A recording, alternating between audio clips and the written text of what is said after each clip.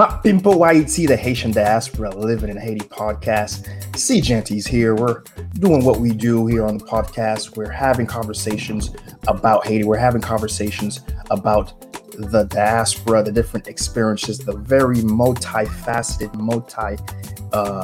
diverse conversations, experiences that we have here. And we have it in a way that the goal is to empower. The goal is to have us take something in this conversation and use it for our experiences of what every Haitian I've met who really understands and appreciates their culture, what they want to do, which is what? Get back to Haiti, get back to impacting, get back to influencing. And it's always so great to have the sort of guests that we do each week here. It's just really, in these COVID times, really has been something that has been the nugget, the diamond, surprise diamond that we've gotten out of just very tough situation. And what's the best part of all of it too is I don't do it alone. I have my co-host, my man in arms. Yeah. What's going on, everyone? It's Pastor Mark.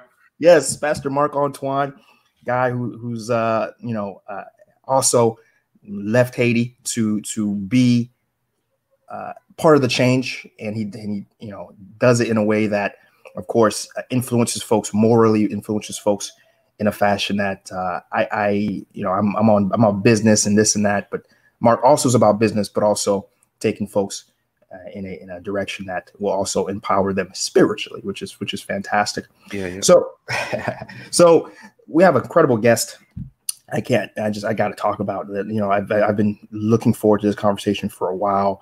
I have to tell you, this is someone who is just blazing it up on YouTube. She's been having massive growth in that domain, and what's so special about our guest here is that she's someone who has a perspective and experience in Haiti that we need to hear more about, and that perspective is one of a deportee, and why this is so important. It's just we don't, there's this taboo. Even myself, when I moved back to Haiti, there were so many Haitians who couldn't believe a Haitian moved back. Like, this guy has to be a deportee, and I'm like, so what? And what if I was? What if I was deportee? Okay, but that doesn't mean it. It doesn't mean it. I'm back and I'm looking to impact. A lot of deportees are in that same situation. They're back looking to impact, and Marie has been someone who has certainly used her opportunities to the maximum. Her YouTube growth has been exceptional. She's leveraged so many reviewers to help and impact the Haitians that she's been meeting. And in fact, just this morning, in fact, that she dropped an episode that showed she built a brand new home, a family home for someone. We're going to talk about all this. But so my guest is Marie Saint-Veluste. I'm going to toujours Chakino. But so Marie, how are you, Marie? I'm doing good. How are y'all doing?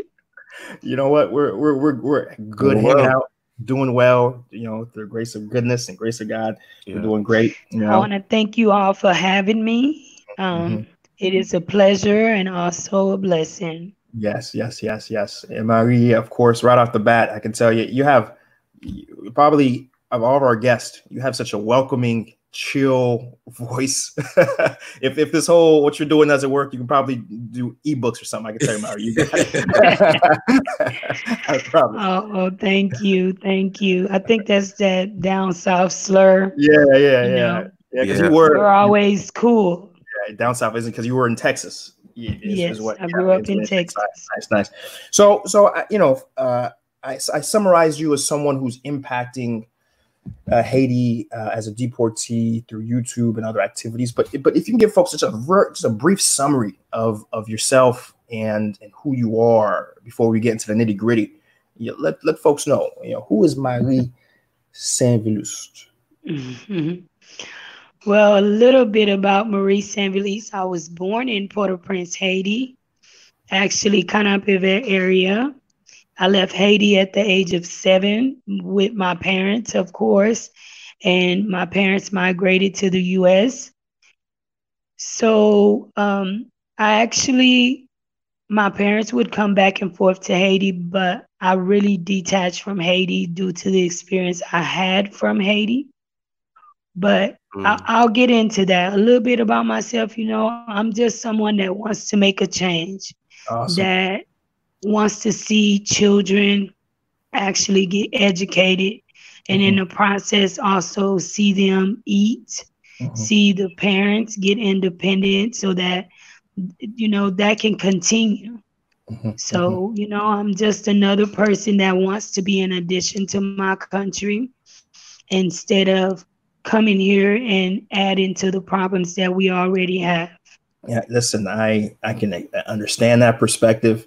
Even myself, as someone who wants to come and impact, and I've turned down. I've had businesses that I've run that I've changed the model completely when I realized I was part of the problem and not part of the solution, right? And so that's awesome to hear, Mary. We've got so much to talk about, so much to get into today. And then before we do, as you're listening, Ma Pimpo Haiti, the Haitian Diaspora Living in Haiti podcast. We're on everything. We're on YouTube. You can find us on CGenti on YouTube, but on Apple Podcasts, on Google Podcasts, on Spotify. If you type in Haitian Diaspora Living in Haiti podcast, you will find the podcast. We're on everything. We're on everything. I'm telling you, whatever. If it's a podcast, if it's streaming, you can find us there. So if you do go over, follow, right? Do like, do comment, however you're listening to it, because we need to get these stories out. We need to increase the ROI, return on information. The more we know, the better we can perform, and ultimately the bigger impact of the change, right? Cool.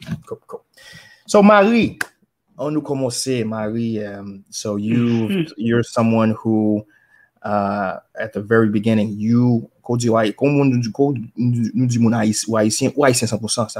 that means you were born in Haiti, right? Where in Haiti were you born?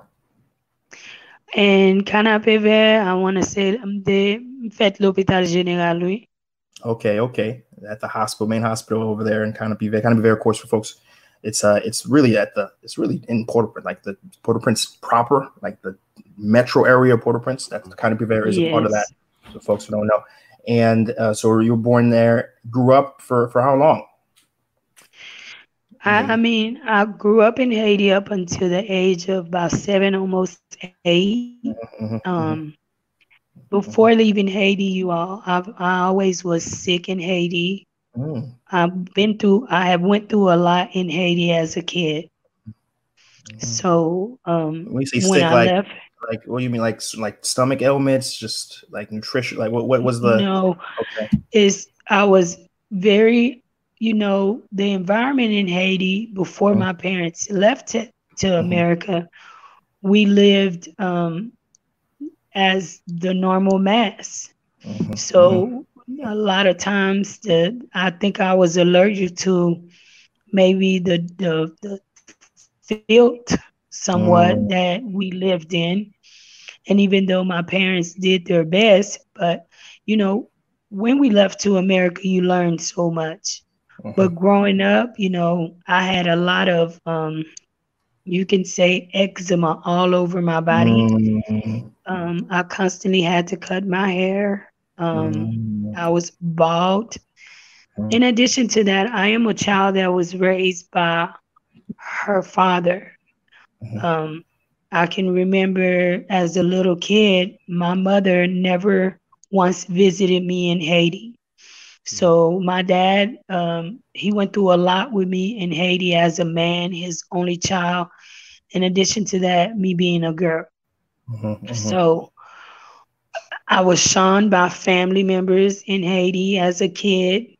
So before my memories of Haiti before so good. As a kid was not very good. So when I left Haiti, I always said that I would never return. Okay. Yeah, I can understand. And that's what happens to so many folks, the interface of Haiti, and it includes our parents, right? Our parents, their experiences, believe it or not, may have not been so great, right? and so they share the perspective, unfortunately. And a lot of us believe those perspectives until we get a chance to come back and try to actually change some of those things, if true. And a lot of times we see that they're not true. A lot of things that are shared, but certainly that's tough. So you had a tough childhood, and then so around 7, your dad, how did he get the ticket out, to use that expression? Okay, well, the Clintons had a program which they ran in Haiti between, I want to say 1992, 94, maybe up to 96. I'm not sure because I was young. And at the time, with the political instability we had in Haiti, the embargo, m konen tou e pou mta pale an ti kreol parce m konen an pil haisyen, eskize, bonsoir moun mwen yo. Ou konen Speak it. ou konen nan 92, 94, RSA nou te gen an pil problem Haiti. Et puis, lè sa, Président Clinton te vin gen un programme kote ou al mette aplikasyon pou li. Et puis, depuis ou te qualifié an pil moun pati sou sa. A lot of people actually got that free ticket, that blessing really, to get out of Haiti through that program. And my father had applied and he was granted political asylum out of Haiti. And with that political asylum, it, also accommodate him with the benefits of bringing his wife and kids. So that is how we were able to leave Haiti. When konsa nou kite Haiti sou program nan, lè nou kite Haiti, bon di ou jou nou kite Haiti, nou pa mèm pon avyon, soti Haiti, se Saint-Domingue, nous prenons bis à Saint-Domingue, là nous arrivons à Saint-Domingue, nous prenons avion sorti Saint-Domingue et puis nous arrivons à Miami. We got at the time Haiti was on a no-flying zone, and we were bused to Dominican Republic, and from Dominican Republic, there we were able to catch a plane to the U.S. So that was the biggest blessing. Okay. So to repeat for folks who aren't Creole speakers, 92, 93, there's a special program. Your dad applied, got political asylum, and actually went through Dominican Republic to then be in America. And where in America did you guys end up landing? Did you guys travel a little bit? I don't say travel, I move around a little bit, or just you went to one particular location and kind of stayed there? We went to Florida, and my dad have always dreamed of going to Houston. I don't know why. Now when I think back about it, I'm like, how did he know about Houston, Texas? Right. But he has always had a vision. He's a man of vision, and he accomplished them. So they tried to drop us off in Florida, and he made a fuss about that, and right then and there, they found us a sponsor in Houston, Texas. His name is Mike, actually a Vietnamese dude. Interesting. And they sent us to Mike in Texas. And from then on, that is where we live. That is where I was raised.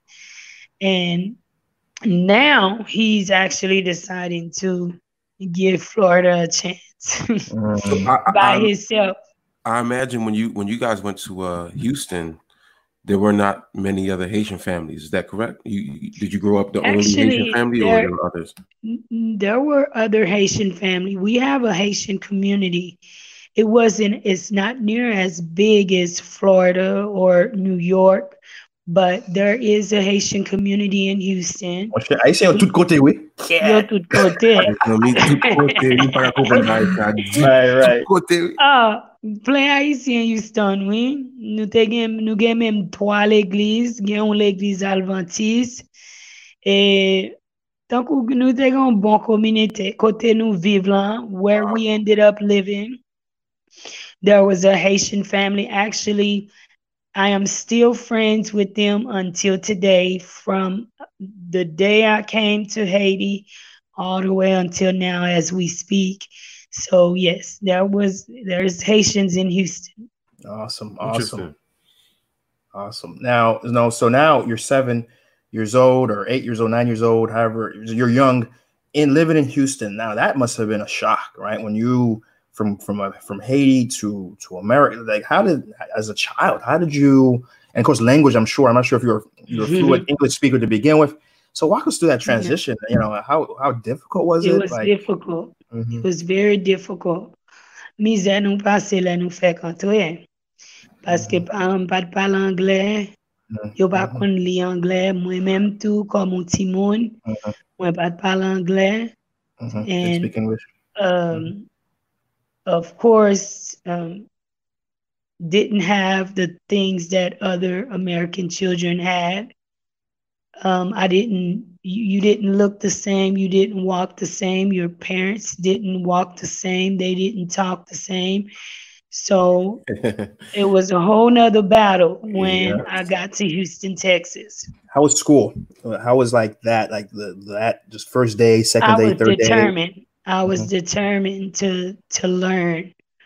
I was a very smart kid in school because I can remember one day us going through the immigration process, and my dad got a letter and he called another Haitian and Haitien fait malhonnête.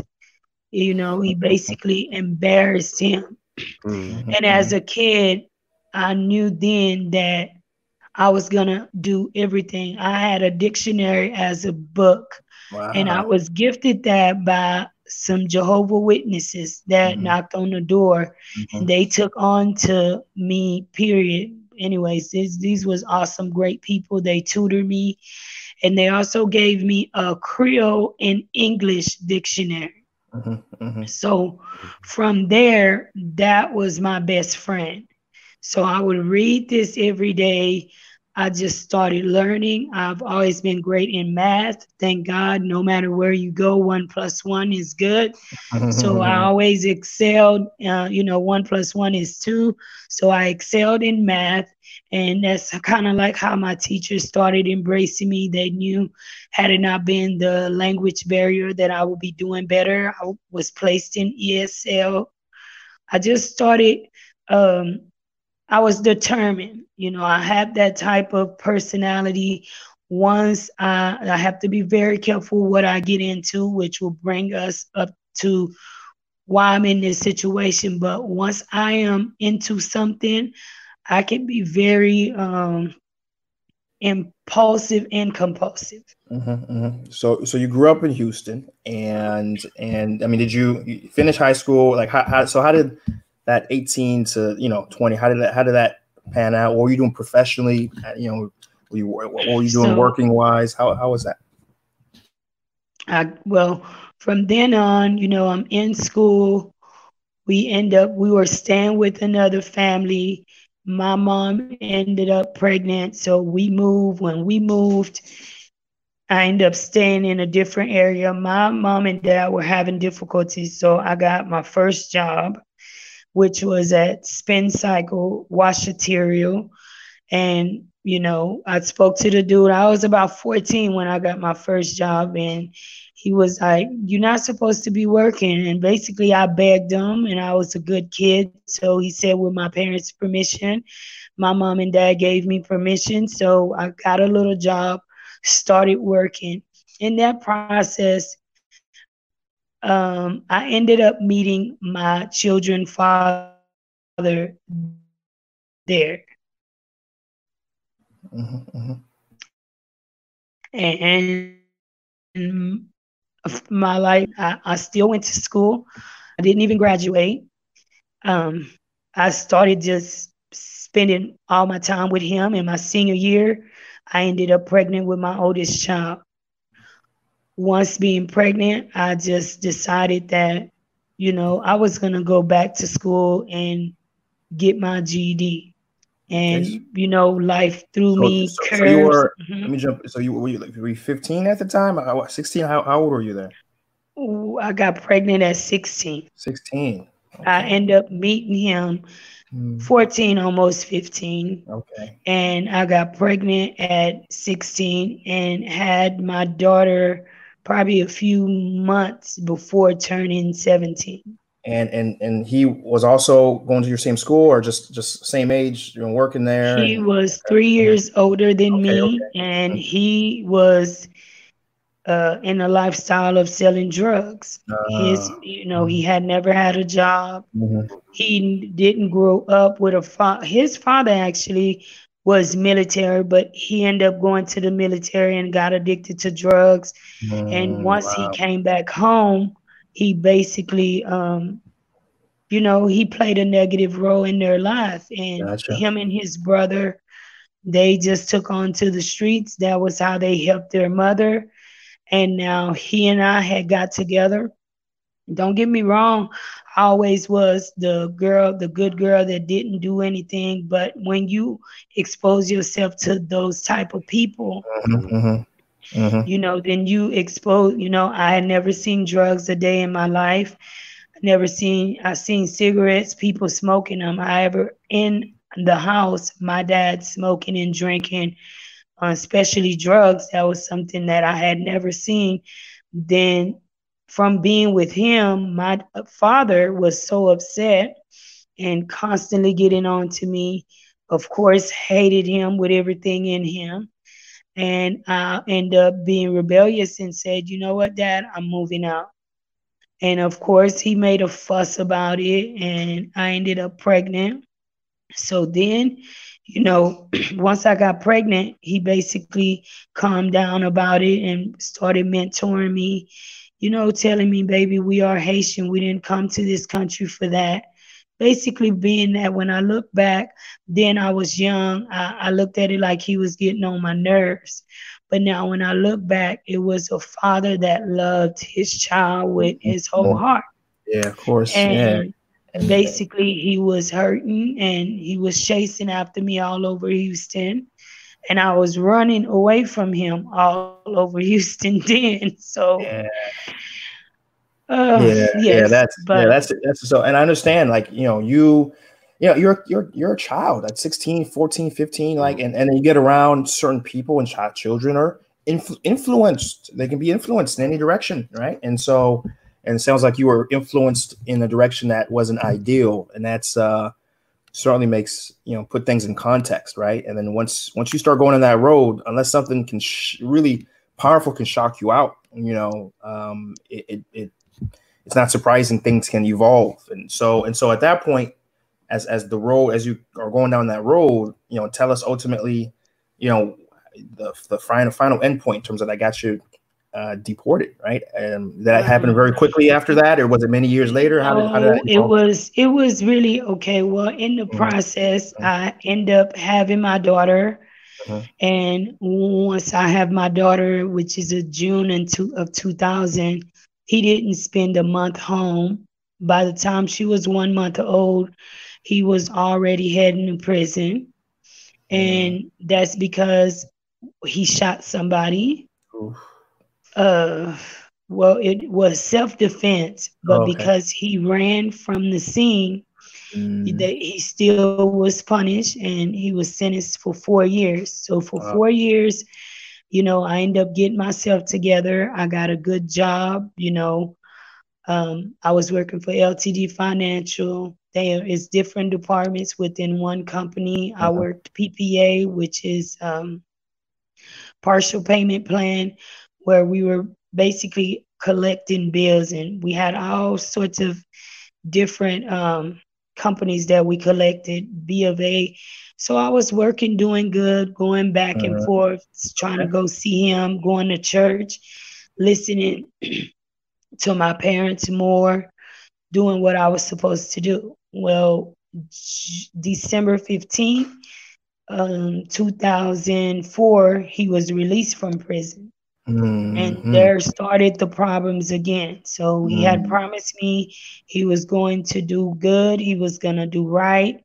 I had moved us all the way from the area which kept him in trouble, and moved all the way in the Alief area, Mission Bend area, if people is familiar with Houston, Sierra Pines, exactly, to get us all the way from the madness to change. Because remind you, no matter how I was living, I had awesome Haitian parents that constantly reminded me, baby, we are Haitian.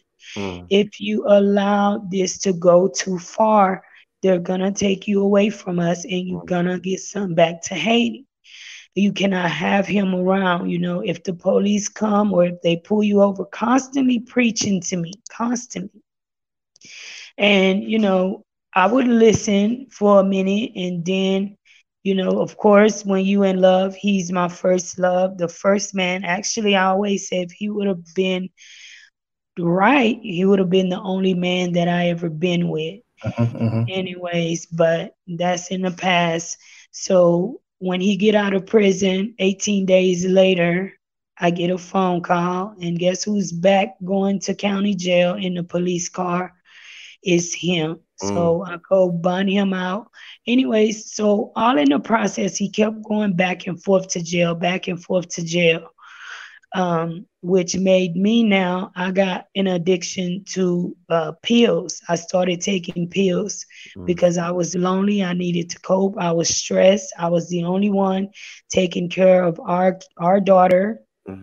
And in the process, I didn't have much help because my parents could only help me so much. I had daycare, this and that.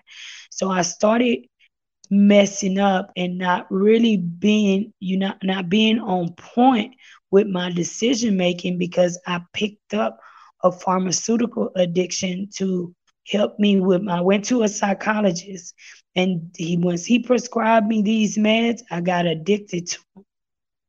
Because I was depressed.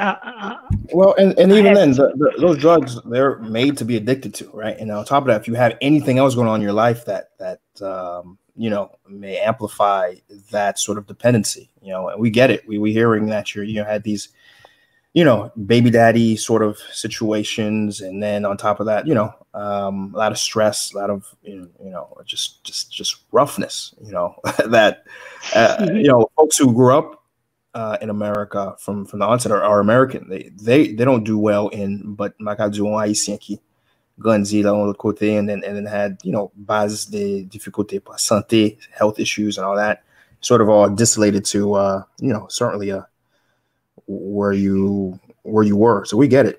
So 4 years. All in that process, I end up. I've always been one to be attached to friends. So in the same process, I end up meeting friends that were not friends through him, his homeboys. And, I'm not going to lie, then, I was pretty spoiled with the stuff that he was doing. He made money, and his homeboys would bring their friends around, and they baby mamas around and stuff like that. So I ended up being friends with somebody that I thought was a friend that's not a friend. Well, make a long story short, I ended up getting pregnant again.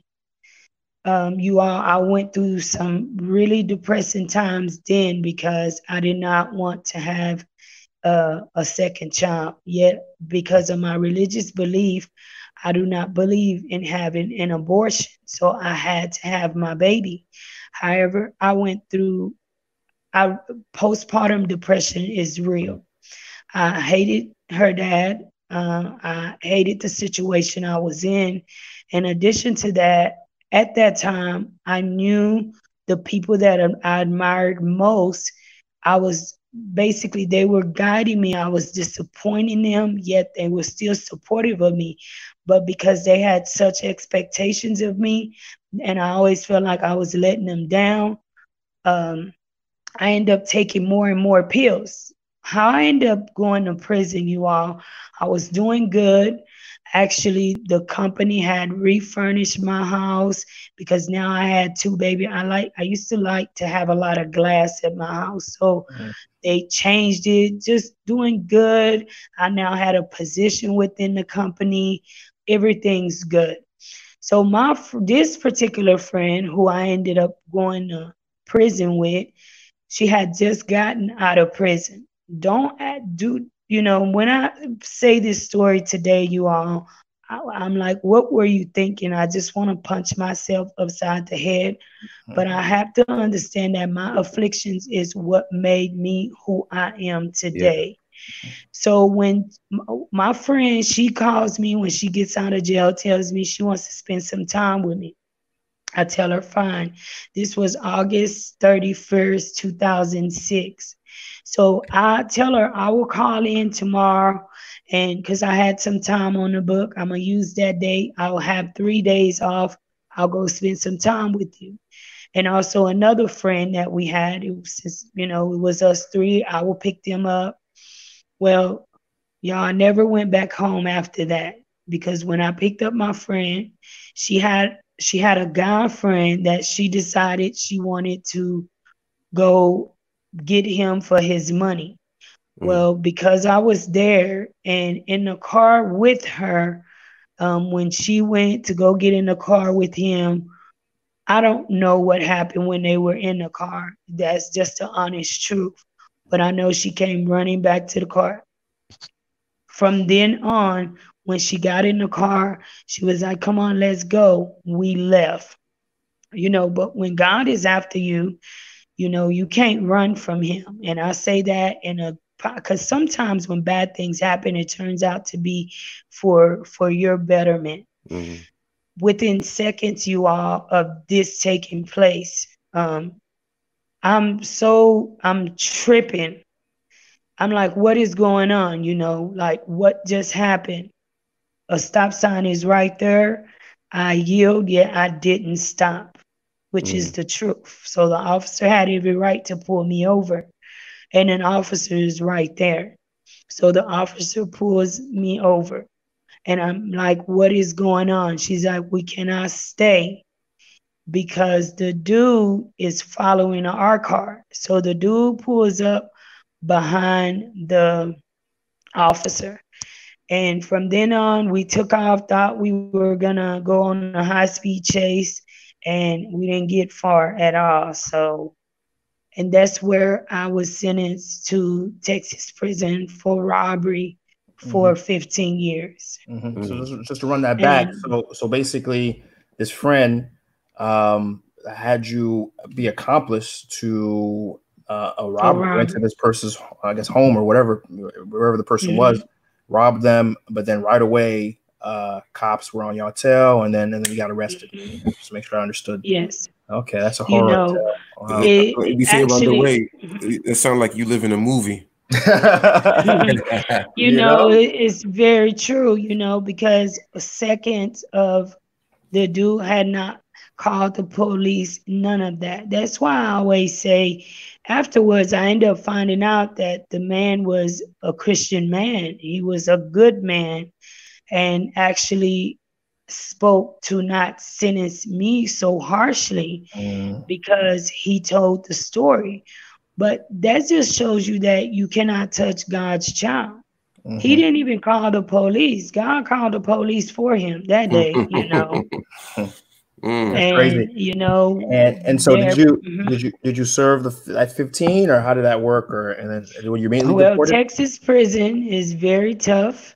So when you go in with that kind of charge, you have to do half your time. Okay, 7 years. So I did 7.5 years just to see the parole board. I was denied 4 times, and the 5th time I was granted release. And by the 5th time, I had set out 13 consecutive years of my youth behind Texas bars. How old were you when you went in?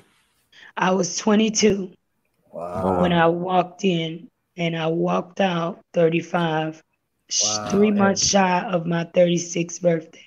And then out of that work, so once you got out, did they immediately deport you? Like, you literally got out the prison, okay, here's the bus back to the plane and get out. How did that? Not immediately, no. Months before, actually, I went to see parole, and I found out, well, one day I'm just sitting there in my cubicle, and I get a call, line control. When I get to line control, I get a pass. And that pass was an immigration hold. That immigration wanted to see me. So I knew then that they had caught up with the fact that I was not a U.S. citizen. So immigration contacted me by phone. They asked me some questions. They asked me about my parents. They didn't care about my children because the law has it now that you having U.S. citizen children does not really, it helps you based on what you are looking for. But in my case, no, I could have had 50 U.S. citizen children. It wouldn't have helped. The only thing that would have helped me is having a mother, a grandmother, grandfather, mother that was a U.S. citizen before I turned the age of 18, which I did not have.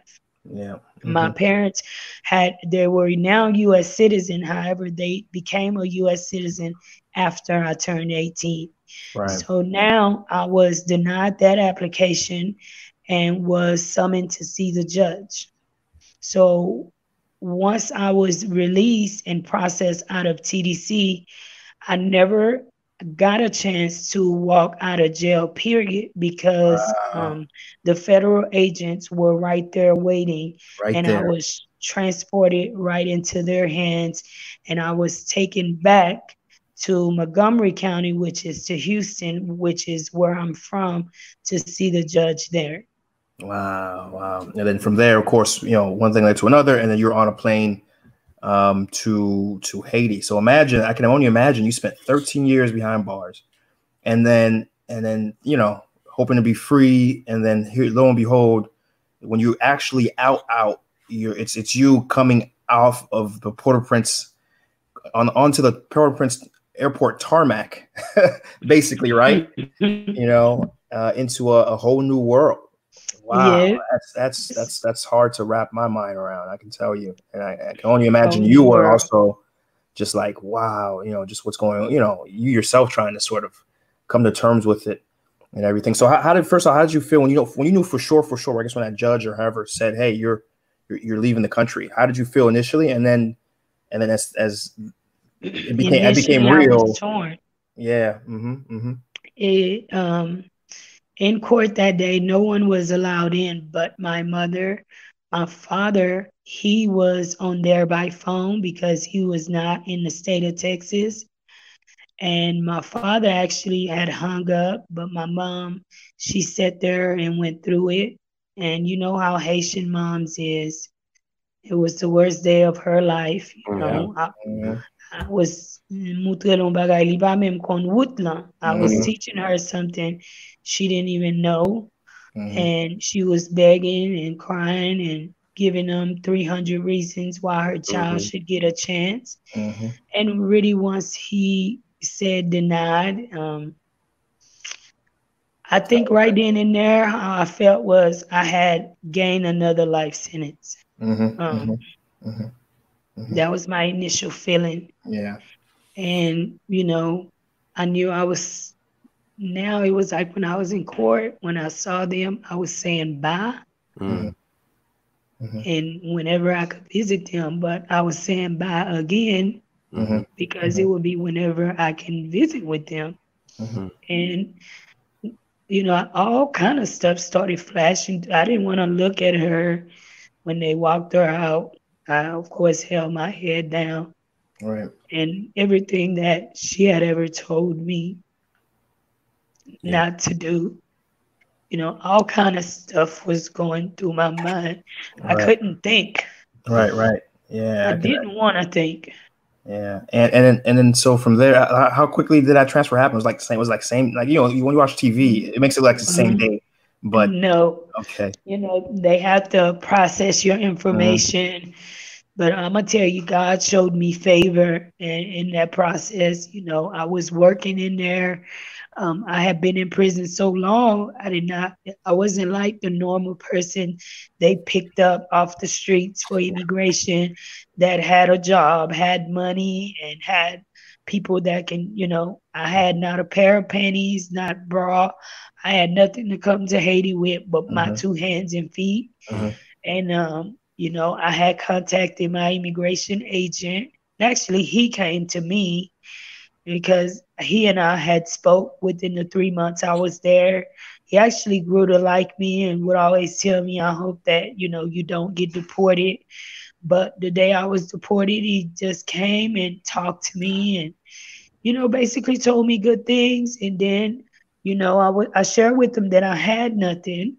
And he said, well, I can get permission to get you to get him back, but you just got to just pray with me. We got to see if we can get permission because the warden of the unit does not allow that often.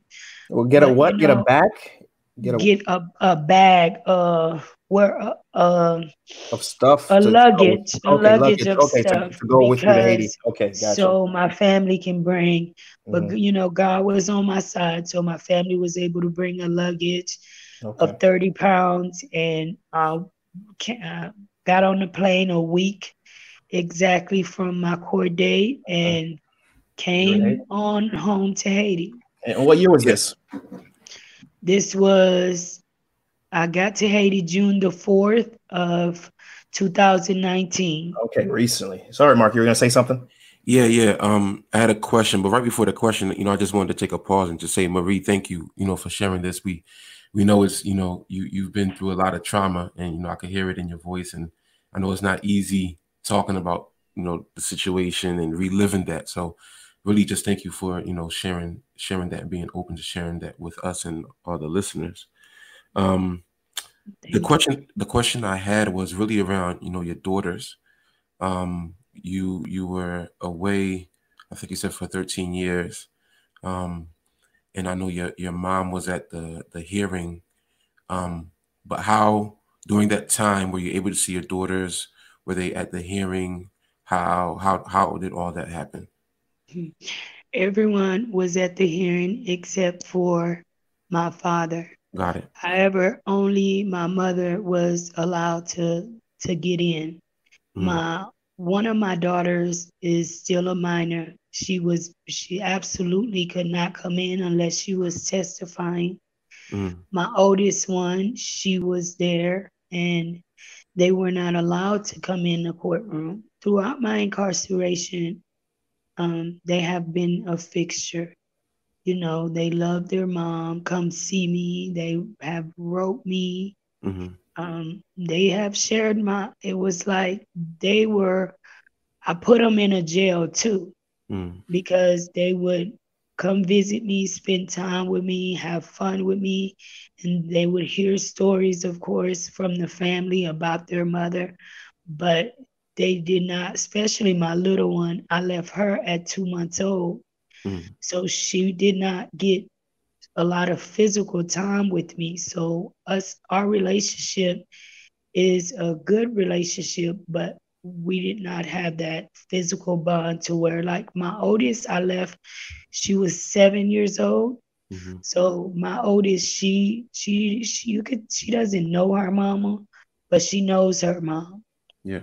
She was raised with me and stuff. So, and that's one thing I was thinking about. I was praying for the chance to go out and help my mom and dad, because they have raised them for me. And if they're listening, y'all done an awesome job.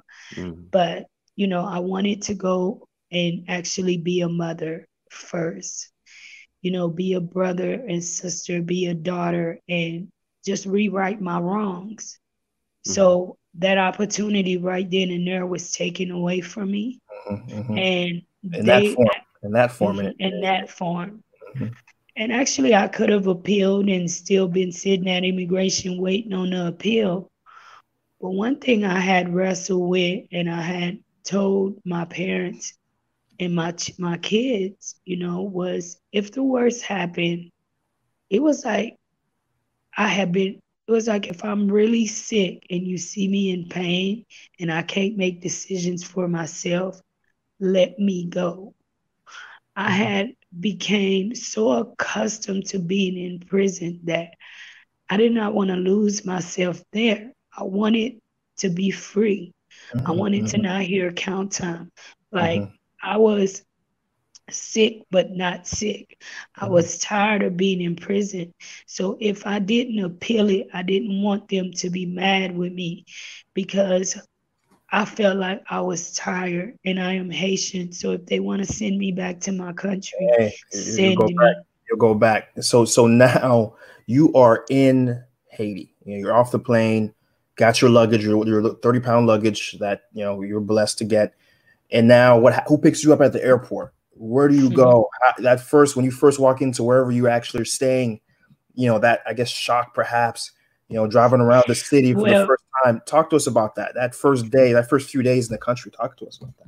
Well, when I get the immigration hold, that's the first thing. You know, my our family members here, they didn't have the space. They lived in abject poverty. It was crazy. And please know it's not because the ones in the state have not extended a hand. Every hand they've been extended been misused. So it led my parents to not have anywhere for me to go. But one thing I always knew was I had a secret. I had somebody in Haiti that I always longed to see, was my biological mother, the woman who had me. So I asked my father to get in contact with her. And my dad was like, no, no. And I told him, I said, Dad, look, if I'm going to Haiti to be mistreated by anybody because of the situation, I didn't know what I was going to face. I'd rather it be by her. So my dad, of course, made some phone calls, and we make a phone call to Haiti, they can find anybody. So found her and basically told her the story, and she was more than happy to receive me. So that is who her, my little brother, and my little sister, who I met in person for the first time in my life.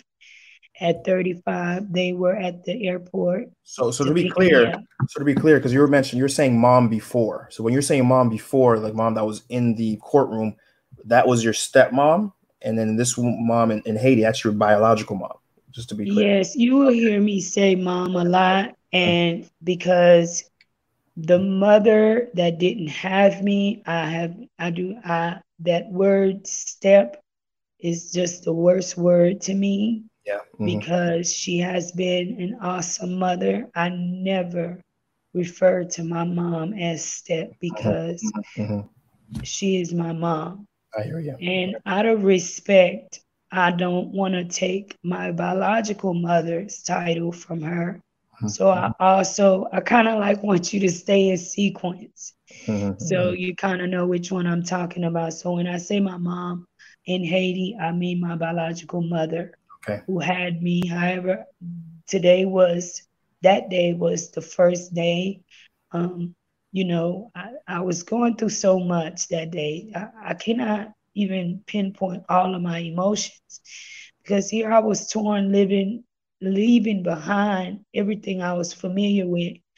Not only was I coming into the country unknown, but it dawned on me that I didn't even know how my biological mother looked. It was through a sign, and that she would identify me.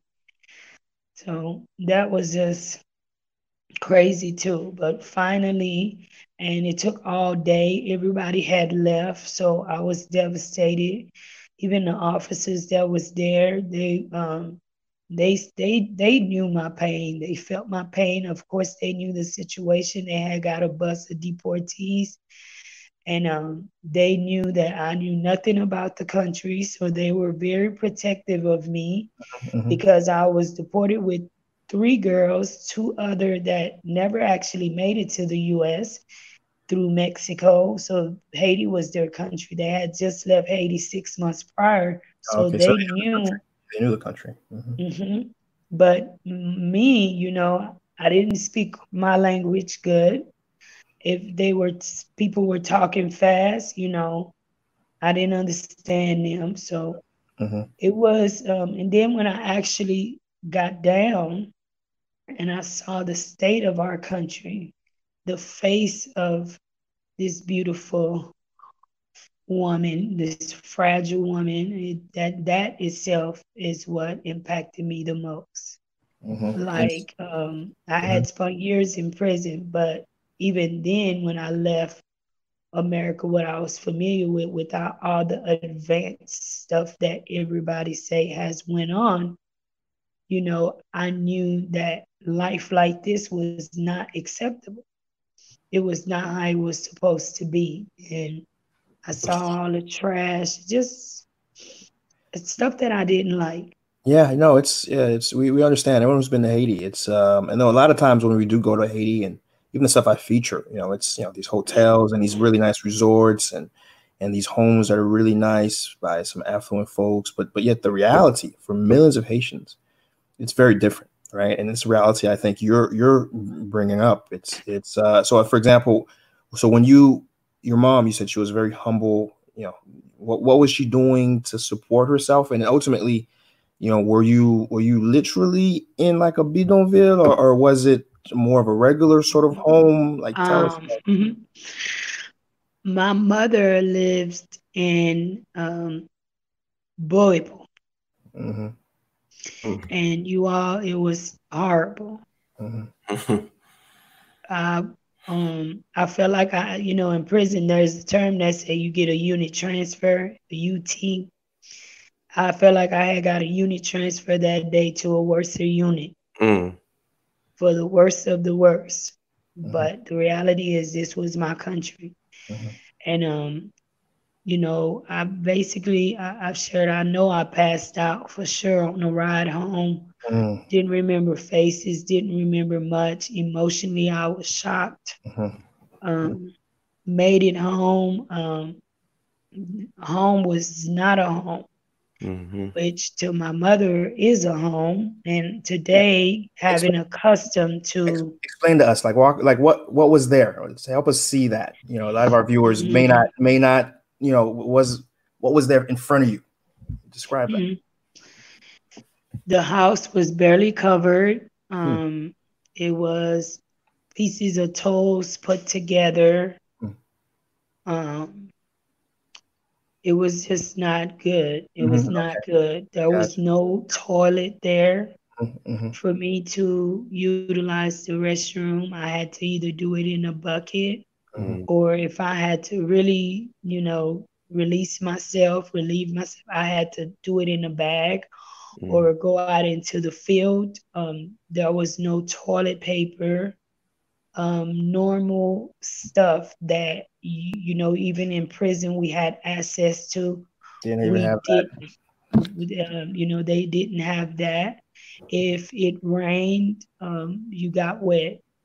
One of the main things, I'm very afraid of mouse, rats, stuff like that. The few blocks that they had up was no cement for real on it, that they would constantly come in all over the room, and I was dying. I was screaming, afraid, waking up to, and they were looking at me like I was really strange, and I'm like, no, this is not normal. I'm calling my sister back, But anyway, so once I spent about 2 days not eating, no restroom. So actually, I spent about 2 days down before I even found any of this out, because my mother, she gave me a room. She did her best, with what she had to give me privacy,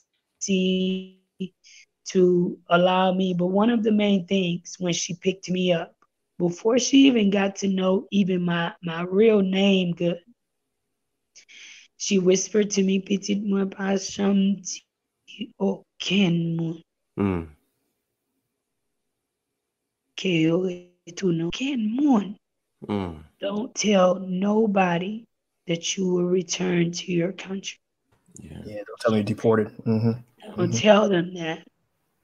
And then she had stabbed me, because she was protecting me. As I grew and grew, I understood, but I felt like she limited her daughter right then and there, because she instilled some type of fear in me, because a deportee is who I am.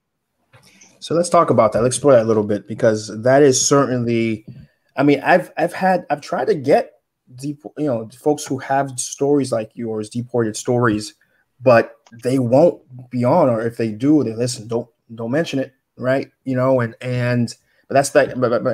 But I'd be like, no, that's why I want you on the show, to share that side. That's a very important story to share. And so even me, as I mentioned at the top of the hour, I mentioned, even myself, I had folks who were coming, man, why are you here really? You were deported? You know, like, nah, I'm not, you know, but even if I was, right?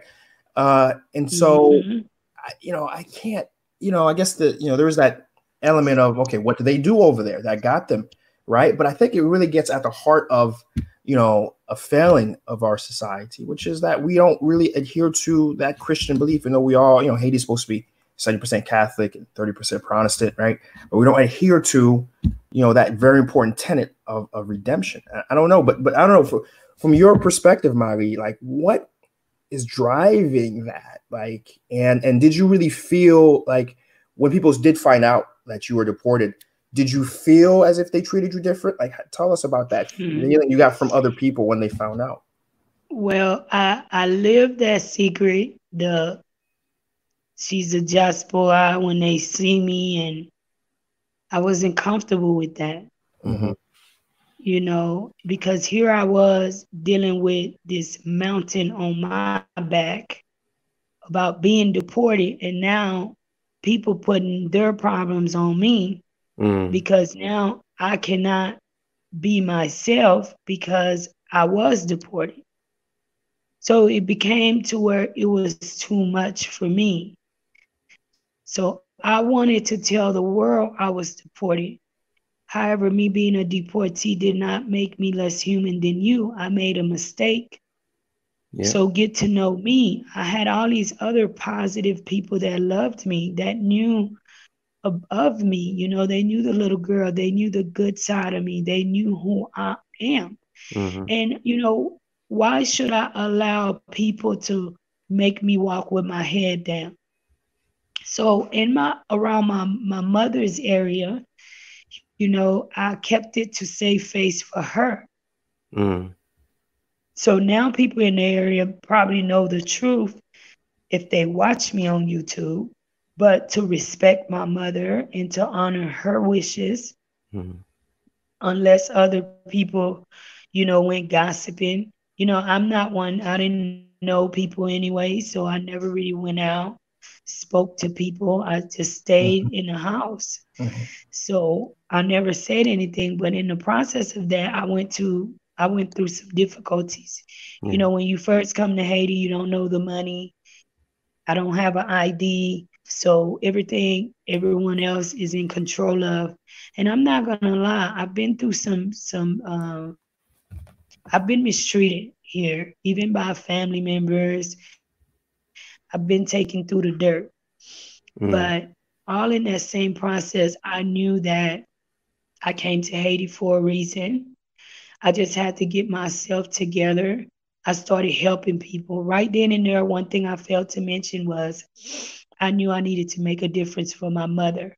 So I came in with $300 in my pocket. I said, what can we do? About a few foods. I had hygienes. I started buying material. I got them to prep the walls. The floor was dirt, and my mom slept on that floor. So every time I seen her, it broke my heart, So I started asking if we can find a boss, started buying blocks, started building it. How can we get a normal restroom here? I spoke to a friend. She started saying, well, what we can do is do a GoFundMe through Facebook. Remind you, she set up my Facebook because I knew a thing about Facebook. So that happened while you were in jail. Yes, all of that. Yes. Right. So we did a GoFundMe. So did a hole, put up a toilet, just started doing most of what I could, And once she got to where the house was decent, it's still not it's decent for the standard of a normal Haitian. Not I apologize because I hate to say that because our country is a very rich country. It is normal for a Haitian that's living in abject poverty. Poverty that they could not see their way out of without some major assistance. Right. So, the house is okay. I ended up, it was too many people living there. So I ended up I had got a few guys' number that on the day I was deported, I reached out to them, asked some questions, and boom, they were out here in Kenskov. I asked if there's a room that could be rented, and I ended up moving because I wanted to live somewhere cold. So I ended up leaving. My mother went to Kenskov. And, from then on, that's when I just decided, I have to do something. I have to do something. And I started working with kids since day one, teaching them English, running a tutor. You could see some of that through my Facebook. I started taking little kids to the doctor because these little kids had reminded me of myself. My heart, I had compassion because I remember myself as a kid, how I was shunned and didn't get love. And I knew I never forgot that. So I can only imagine if somebody actually gave me a hug while I was sick, how much I would probably still love that person. So I just wanted to give the love, the affection that I, as a kid, wanted. That's just what I want to do. That's just what I want to do. So a big part of what you're doing too. So you mentioned you did the GoFundMe. How did that GoFundMe go? Did y'all raise what you needed? We raised about $515 or something. At that time, we asked for 1,000, which was great. And you know how everything is expensive in Haiti, so we didn't get to do much, but we sure did a lot. Okay. Awesome. When you start from nothing, you that did a lot. So I thank everyone that did donate. Awesome. And then from there, Facebook. When did you actually start getting into YouTube? And because I know it sounds like you were documenting a little bit of that experience, but how did you sort of did you start doing more? How did that happen? And I know Mark had a question. Mark, you can ask that. Yeah. Mark? Go ahead, Mario. Mario, go ahead. How did the YouTube, the social media, how did you start getting into that? Well, I would working around the guys, they would always, and me working with the kids. Philly Dom is the guy's cousin, and Philly Dom is a YouTuber. What's his name? Philly Dom. Philly DOM. Okay, yes. Philly Dom. Okay. And he's a very good dude, very good dude. So when he came in, my initial thought was like, I should talk to him. He could teach me something, because one reason why I was trying to do it was because I didn't know how to do a lot. I didn't know how to edit. I didn't know how to upload. I was like a baby in pre-K with technology, and I needed guidance. I needed someone to actually be my teacher and basically teach me my ABCs. So, and for most people in Haiti, they already they might know they really don't know much after that themselves. So, and then a language barrier with the people that I was around. Well, Philly Dom comes, he speaks English fluently, speaks no Creole. He's a YouTuber. So I just took on that opportunity. Brother Love, the other guys around encouraged me. Hey, talk to him. Tell him what you're doing. Tell him what you want to do. And just tell him. And one day I just sat down and I said, hey, Dom, may I speak to you? This and that. He's like, yeah, come here. So I spoke to him and he's like, that's all you wanted? He's like, hell yeah, I can help you with that. He's like, when do you want to get started? So I'm like, I don't know. I don't know what the process is. And he's like, all right, this is how you do it. This is how you do this. This is how I had already created Life in Haiti because I knew I wanted that name, Life in Haiti, and I didn't want anyone to take it. So I created the page from following instructions from a video on YouTube, and I never used it. So once I told him right then and there, he was more than happy. He started showing me he had the equipment. There he went. She taught me how to upload and everything from there. Nice. You've been That growing. is how life in Haiti got started. You've been growing. You had at the time of this recording at 7K, and you're growing. So that's great. You're really connecting with people from that perspective. Yes, that's awesome. My question was, I know you connected with Philly Dom and some of these other guys. Have you connected with other deportees since you've been back and since you've been doing the show? Well, honestly, most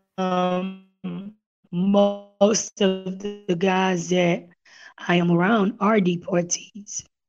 They have at some point, some of them actually deported themselves because it was difficult for them. When I say deportees, Haiti have a stigma that everyone that's deported committed a crime. You got a lot of people, men and women, that were on that plane with me that were deported back because their paperwork were denied, not because they had committed a crime. So you have some, because not everybody gets approved. Like, especially right now with how immigration is, you could have left through the earthquake and with everything that happened to Haiti, and you got that quick temporary status. But after that temporary status ended, they decided you can go back to your country because your country is now stabilized. So in America, 5-10 years, you are deported. But you did not commit a crime. You didn't do anything to cause yourself to get deported. It was just you did not meet the requirements to get your paperwork. So yes, a lot of those guys, they grew up in the U.S. and were deported back. So not everybody on the team, but you have a few that have traveled that path. But how do because you mentioned no one really talks about it, but then how does it come up that one person's a deportee? Right? How does that come up? Well, actually, I've met 90%, not 90. I have only met one woman that was deported outside of myself and spent many years in the U.S., grew up in the U.S., but I always meet men that were deported back to Haiti. And of course, a lot of people are ashamed to say that. A lot of people don't have that open table communication about that because either you have other Haitian friends around you, and as soon as they hear that, no matter what their circumstances, they automatically look down on you. It is as if you should walk around with your head down, or you shouldn't have an opinion, as if you don't deserve to live because you were deported back to your country. In conversation, I had to let one know, this is my country too. This country just doesn't belong to you. I am a citizen of Haiti. So whether you accept it or not, just scoot over because no one asked you. Right. So now you're in the country. Your YouTube is sort of, you're starting to gain some traction because Philly Dom is kind of schooled you on how to get content out, which is interesting because I think looking at your content, it's very raw. You shoot on a was it an iPhone? Is it a Samsung? Is it actually phone? I have an LG phone. Nothing fancy. And you're just recording, and then at the end of the day, halfway through the day, you just upload it up. Yes. But you always try to show different aspects, and it's very raw. It's very fresh. Even myself, I try, especially right now since I'm out of the country, I try to watch. I watch a good amount, right, of what's going on, and of course, what's interesting is folks really key on your story. It is a story. Like, there's a beginning, and then there's a progression. For example, you showed an area of some family members who had, like, literally, it was an empty lot that had just some tin shacks on there, right? Nothing else was there. You're walking around, showing the conditions, and your viewers responded. Your viewers are like, and God bless your viewers, you know, and they were like, you know, Mari, how can we help? And they donated, you know, I mean, I don't know if you want to talk about it. I mean, how much do they donate to ultimately get to what I want to talk, what I see today, which was there's a home now on that property. I'm sure there's going to be even more homes. You're only getting started, but like, how did I am getting started? But let me tell you what Life in Haiti #1 objective is. What I want Life in Haiti to be a staple of is getting children in school, educated. I believe if we want positive change, I'm not into anything politics, but if we want Haiti to have a fresher face in 20, 25, 30, 50 years, okay, we must educate the youth. Right now, Haiti is out of school. I'm like a workhorse, and it's so much in front of me that I do not like. So while the kids are out of school, I just want to help families with children. And like I said, I'm not sure, well, if you have not been watching Life in Haiti, I went to my aunt's house. I went there once to visit, and y'all, I could not even do a visit because I am a person, it doesn't take much for me to, any little thing that doesn't sit right bothers me. And I was so bothered to see the condition which they lived in. I never promised them a thing. I am a woman of action, if not of words. If I tell you I'm going to do something, then that's exactly what I'm going to do. I knew what I wanted to do. I didn't even have to say a word. I turned around, went back on my way. I never forgot about them. They've always been at my forefront. So when I got a chance to get my YouTube channel started, I decided, you know what? This is my opportunity to make a difference. Now, remind you, my aunt and them are strangers to me because I do not know them. What I know is their condition, and their condition is just unacceptable. So we go back to put a roof in, because I noticed when I was there, it had rained prior to that. And literally, y'all, see Genty and Mark, that whole house was wet. Wow. It was so wet that it stunk. Because when you have stuff in a closed room that had been rained on and you didn't take them out to dry, you know exactly, no matter what country you're in, what happens to that. So, you know, we just went back, and I got the advice that we couldn't do that because if the house was not, the little room shack was not built with a foundation. We know in Haiti that you need to have metal in homes. Metal is what keep it. That was not a drop of metal. Anyways, when the bosses told me that, I just looked up, and I was looking at him because I'm short. And I was also talking to God at the same time. I'm like, oh my God, I know you're not being funny, God.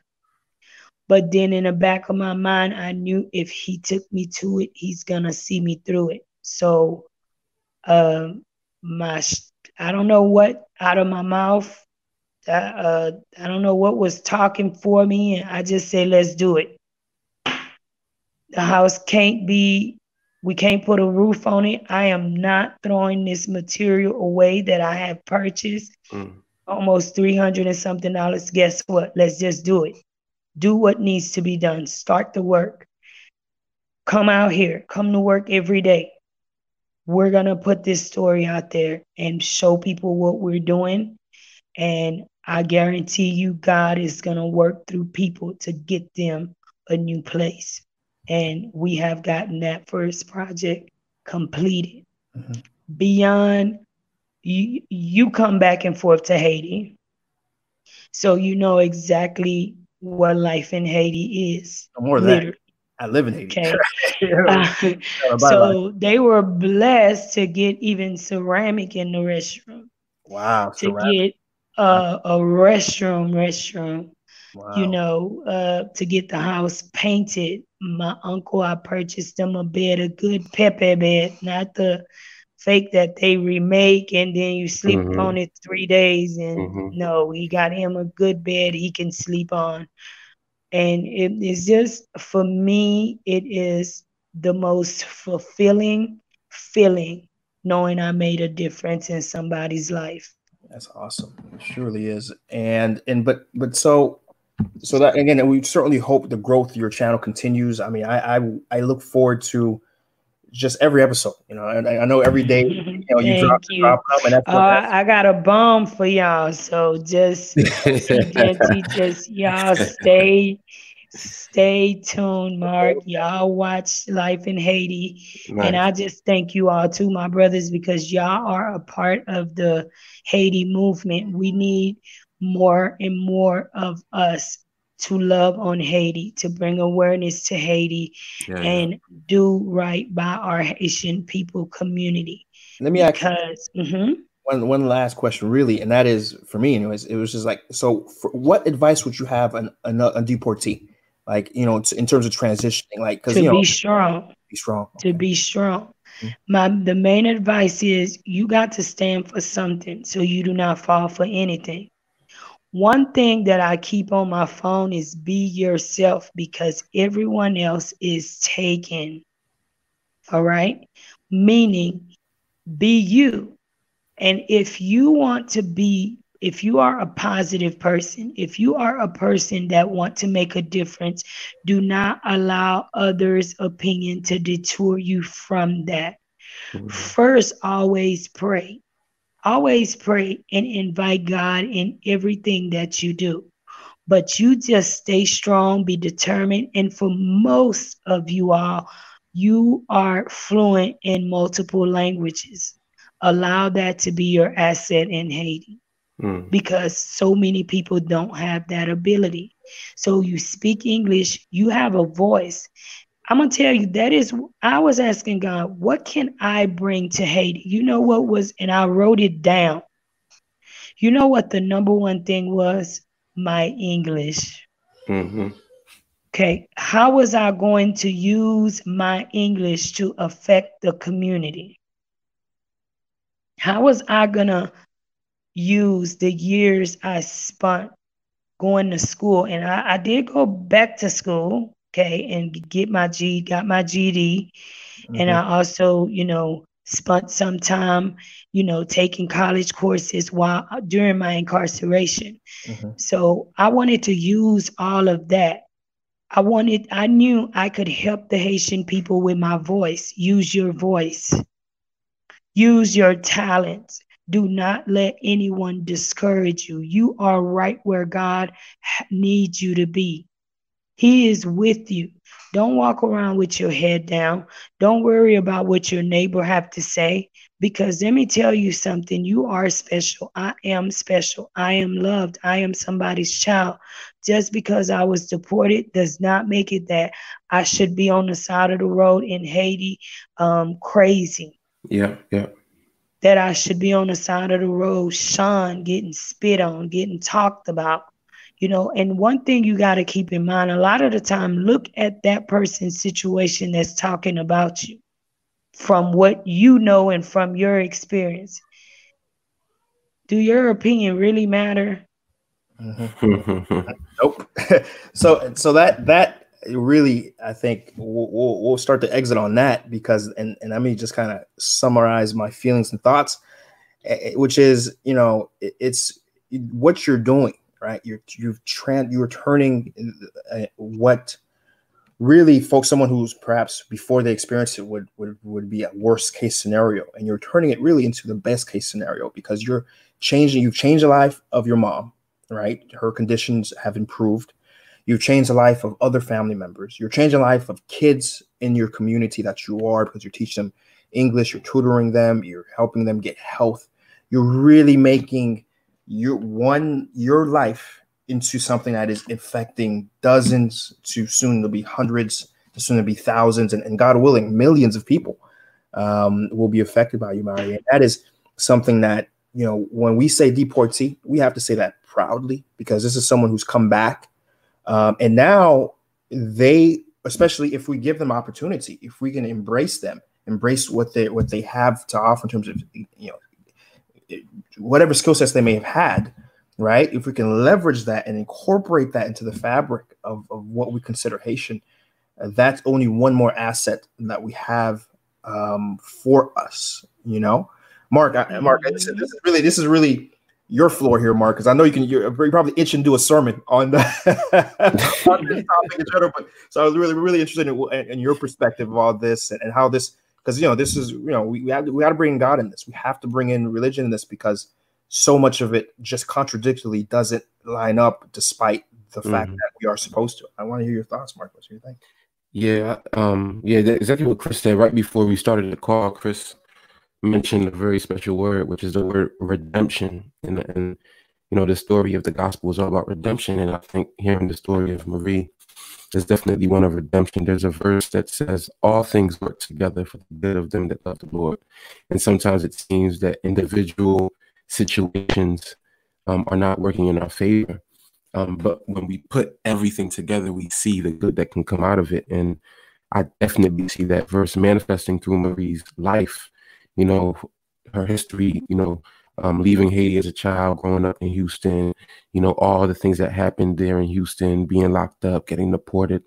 And out of all of that, still able, you know, to have impact, still able to smile, to have joy, and to be successful. I mean, it's a blessing. It really shows that all things do work together. And so, you know, I just want to say thank you again, Marie, for sharing it. I know it's not something that's easy to share. And, you know, while we're fighting to, you know, get the stigma, you know, away, you know, also being, you know, aware that there is stigma attached, and that, you know, people who don't want to share it, they are valid in their feelings, which makes this, you know, even more special, Marie, that you're able to speak and share your testimony on this. So thank you for bringing light to something that's often kept in the dark. And we, you know, continue to look forward to hearing your story and what you do. And hopefully once we get back to the island, you know, we can connect and link up and all that. That's right. I thank you guys so much. Thank you for having me. It's a pleasure. And, you know, one of my favorite verses, because you are a pastor, I will leave it with this. 1 John 4:4, he that is in me is greater than he that is in the world. Yes. For all deportees, that's what you remember. That's what you stand on, okay? Do not let anybody discourage you with their beliefs, this and that, because he that is in you is greater than he that is in the world. Preach it. Powerful, Mary. Thank you so much. Listen, we actually stretched out our usual time just because the richness of Mari's story was so impactful, so incredible. I wanted to be able to get every aspect of it without skipping over any of it. And I feel we've gotten the full dosage of such an impactful story.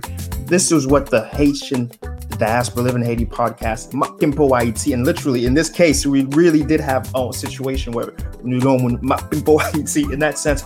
So this podcast really, you know, is such a pleasure to be able to get these stories out, get these conversations done. And this is what we do every week. Every week we're here, we're having these conversations. And so if you like this conversation, if you enjoyed this, first off, make sure you subscribe to how you're listening to it, because we're on everything. We're on YouTube, we're on Facebook, but also we're on Spotify, we're on Google Podcasts, Apple Podcasts, on everything. We're on everything. So make sure, however you're listening to it, make sure you like it, because we're dropping every episode. And then on top of that, leave a comment. You know, we welcome the conversation. These are conversational pieces we're bringing in. Make sure you leave a comment, right? And let us know your feedback. Because it's really important. 5 stars too, however you felt after listening to it. And I want to thank again my co-host Marc Antoine, the pastor. I want to thank Mari, Life in Haiti. Again, we're going to leave her information below, right? So make sure go to Mari's page. Make sure to like it, subscribe. She has so much content out there, real true content out there. So make sure you give her a subscription, right? It's really important. Got to get Marie's story out there, right? And listen, guys, this is where we're going to end it. Until we're back at it again, we'll be back at it again. Peace. Peace.